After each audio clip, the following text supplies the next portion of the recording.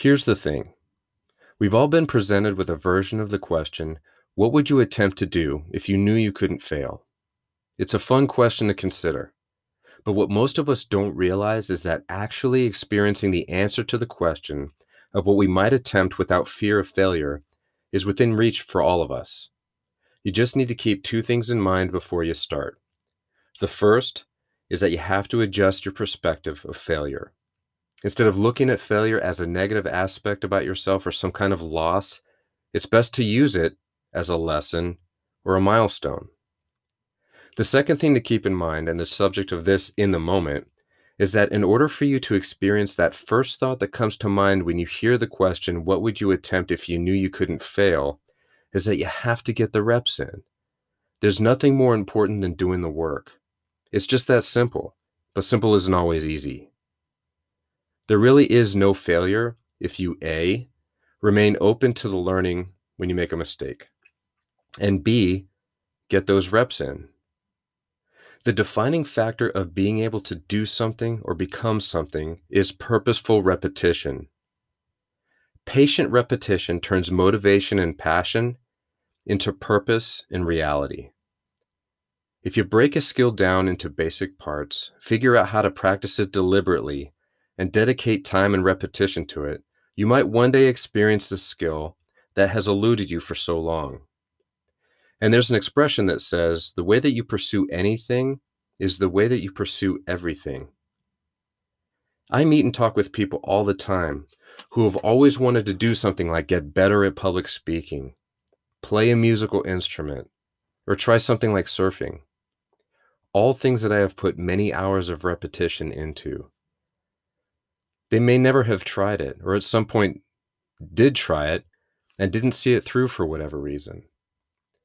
Putting in the reps for something like a hobby or an interest tends to influence the skills that create results in other areas of your life, like your livelihood or your relationships. Now, oftentimes, all those reps that you put into something create a journey that can be lonely. People around you might only see the benchmarks of your progress, and they may make judgments, either positive or negative. That's not necessarily a bad thing. However, the reps that you put into something, that journey, and the things that you'll learn are meant only for you. As you complete each repetition and your muscle memory and experience grows, your initial vision might evolve into something greater than you might have imagined. And as you work with purposeful repetition, your experience might reveal a unique way of doing something or becoming something that only will come to light through your unique effort. The people whom the world recognized as the greatest of all time in their fields found their own way through repetition and practice, and not because they did it like somebody else. They became consumed by the process. They came to love the journey and find themselves within it.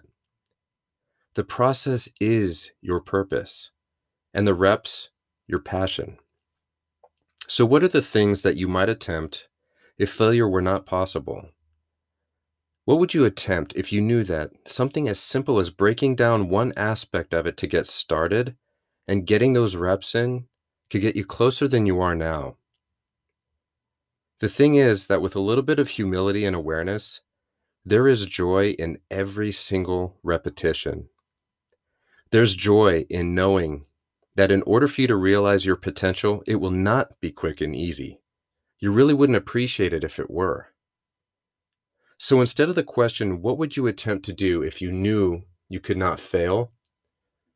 Perhaps a better question might be, what would you attempt if you knew that a simple rep was the answer? Or better yet, what path would you be willing to take the first step on? And the next? And the next? And that's your here's the thing in the moment.